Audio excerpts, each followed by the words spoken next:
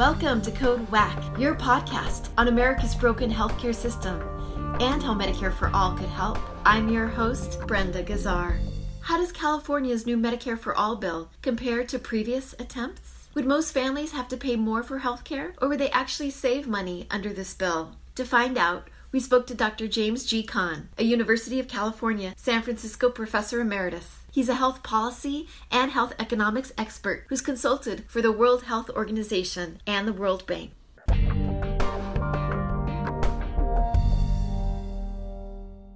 A new California single-payer bill, AB 1400, was recently introduced by Assemblyman Ash Kalra. How do you think this bill compares with previous legislation?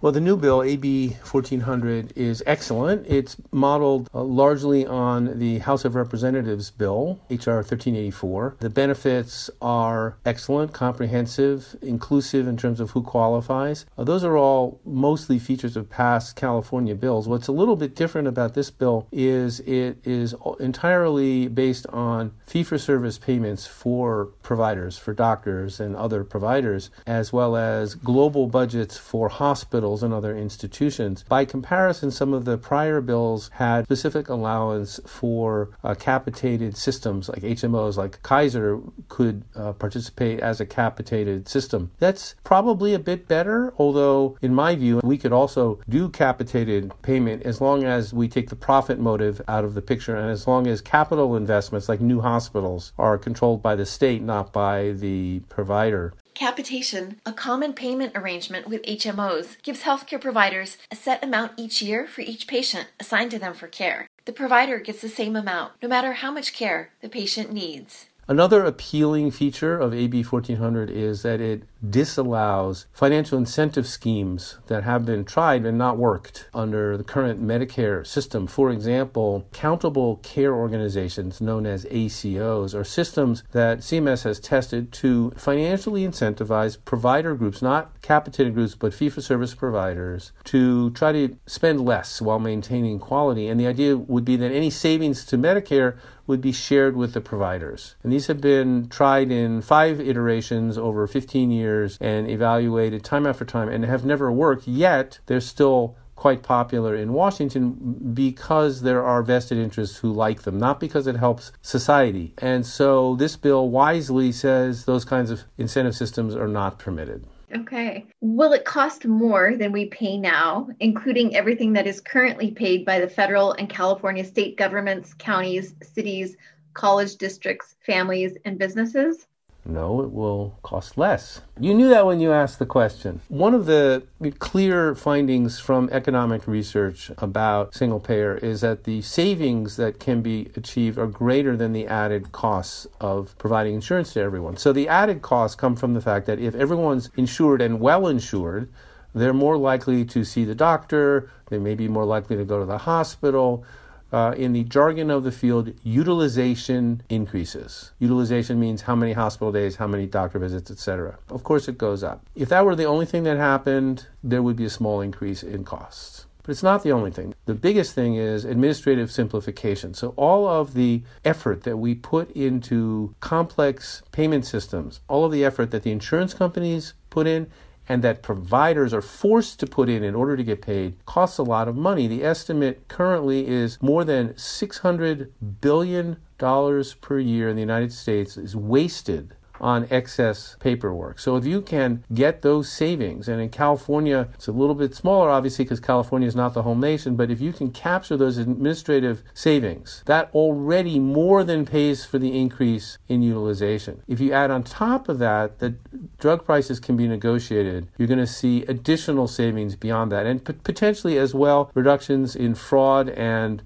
unnecessary care. So there are quite a few different ways that you get savings, and those savings are greater than the added cost of better insurance, even in year one, and the savings only grow over time. So what does that mean then for most California families and businesses? On average, families and businesses will stop paying premiums, and there will be no more out-of-pocket costs. And so those savings for the family will be greater than the increase in their taxes to get more money into the government system. I won't lie, there are people, probably my household, I happen to be a well-paid university professor. We're going to probably have to pay more in new taxes than we save on our insurance because we're really well off and we're really lucky right now. But for people who make middle class incomes, $50,000, $75,000, $100,000, $125,000, all of those people, as well as people who are really poor, will come out better because the amounts they're paying right now, again, premiums and out-of-pocket costs, will go away and their new taxes will be minimal. So they'll save. How important is it that the state capture the dollars the federal government currently spends on Medicare, Medi-Cal, and covered California premium subsidies? What needs to happen to bring those dollars into the single-payer system? Yeah, it's really important because, again, a lot of the advantage of single-payer financially is in the simplification of the payment systems. So in order to have a single payment system and a single set of benefits, you need to bring the money in and use that money to pay for people like Medicare beneficiaries to participate in the single-payer system with the same comprehensive benefits and the same billing system. That's really important. Another thing is, right now, one of the problems in our health system is that people who have insurance that pays less, like Medi-Cal, which is California's Medicaid system, Medi-Cal pays less per visit. And so a lot of doctors won't take Medicaid patients or make it harder to get appointments. Those kinds of differences create aside from the inefficiency, they create inequities, and we need that to go away. So it's really important to have all of the major systems, ideally all of the systems of paying for medical care folded in.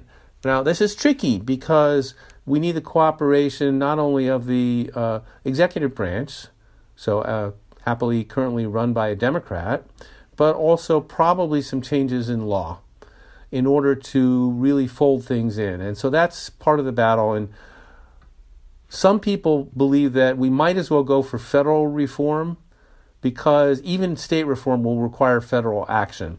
I can't say I'm not a political strategist, but I'd say if you have a system that only covers 40% of people and it doesn't have people from Medicaid, doesn't have people from Medicare like that, then it's not really single payer. It's better, but it's not really single payer. Okay.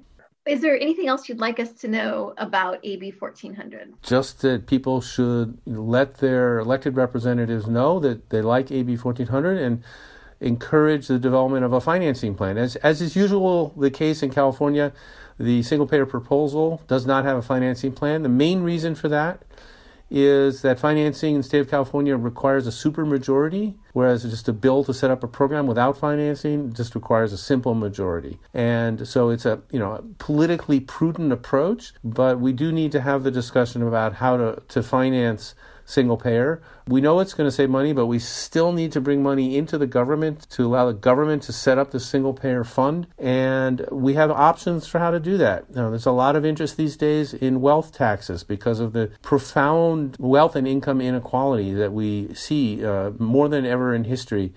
There's also interest in taxing high incomes, but there's also a strategy involving a payroll tax, which allows companies that are currently paying premiums to continue their contribution, but to the system rather than to the individual employees. So there are real choices to be made there, and I think the conversation will be more interesting once we have those discussions. Thank you, Dr. Kahn. Find more Code WACK episodes on ProgressiveVoices.com and on the PV app. You can also subscribe to Code WACK wherever you find your podcasts. This podcast is powered by Heal California, uplifting the voices of those fighting for healthcare reform around the country. I'm Brenda Gazzar.